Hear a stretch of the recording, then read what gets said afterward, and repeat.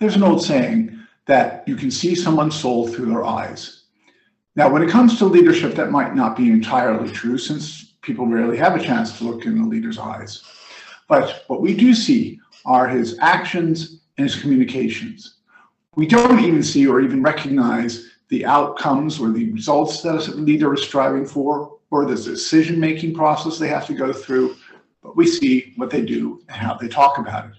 And this is important because that is the way we begin to evaluate leaders in terms of their mindsets, their beliefs, and their states of being, which is where we go to see if a leader has our best interests at heart, whether or not he believes in what we believe in, and whether or not it is something that we can support and go for, a cause or a business. Now, if those mindsets, for example, are unproductive, such as not feeling worthy or being motivated by money, greed, or worse, ego, we'll begin to sense it because his behaviors, his actions, and communications will reflect that. Likewise, if his states of being, the way he or she is being at this moment or at the moment that you observe those people, you'll see that there are disempowering and empowering ways of being.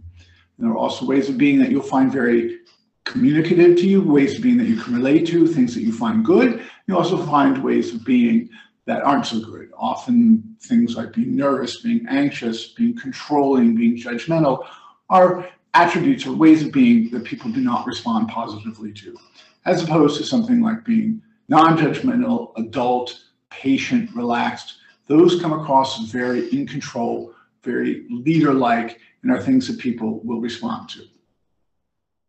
To find out more, please visit my website, www.johnffirth.com.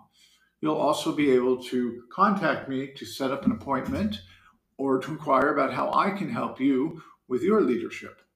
You can also email me at johnffirth@gmail.com.